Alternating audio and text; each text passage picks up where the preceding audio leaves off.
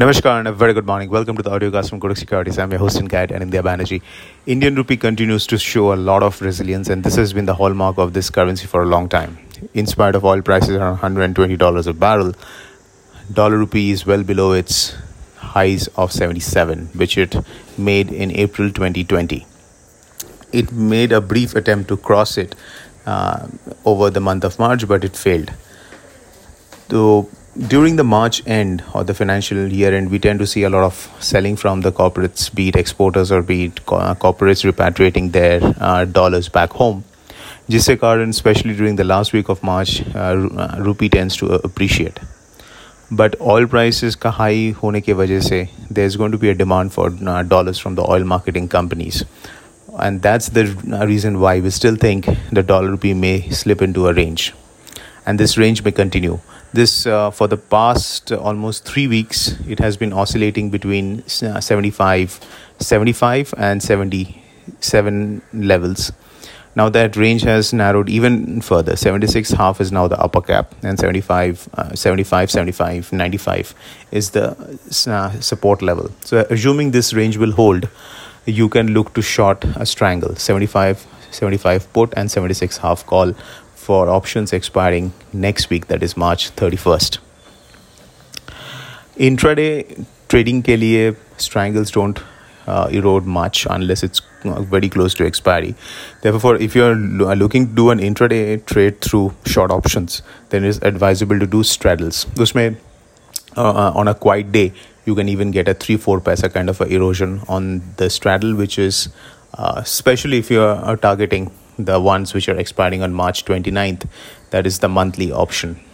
So you can look to do, if for intraday, once again, you can focus on straddles, but keep in mind this short straddles are based on a big assumption, that is dollar rupee will respect this range of March, that is 75, 95 and 75 ka jo support band is just going to hold out, so it's going to be bought there, and 76 half on the upside will be capped. And if you are looking to do futures trade, then closer to 76, if you see a bounce, then you can use futures to go long, because your stop loss will be small.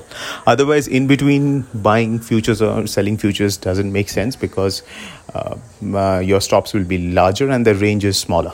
So it's better to stick to selling options like straddles or strangles if you're doing a positional trade, or if the prices are in between, let's say around 76, 30, 35 levels, where it's just in between the range. There, doing straddles and strangles is a better idea. Now coming to the crosses, कल जो PMI data था Europe से, both for UK as well as for Eurozone, both indicated two things. One, the manufacturing side of the economy is definitely feeling the effect of this Ukraine war and high energy prices. So demand is expected to slow down, and that's going to be bad news for the central banks who are talking about rate hikes in Europe.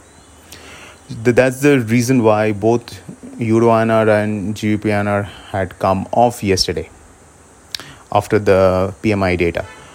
So आज भी we may see some bit of pressure in both GBP/INR and Euro/INR, but Yen/INR continues to be a favorite currency for short trades. So on the crosses, if you have to pick one currency to trade, it will be JPY/INR, because Yen is under pressure from high energy prices, monetary policy divergence, and weak Japanese economy. So इसके लिए Yen/INR is a good currency pair to focus your short trades on.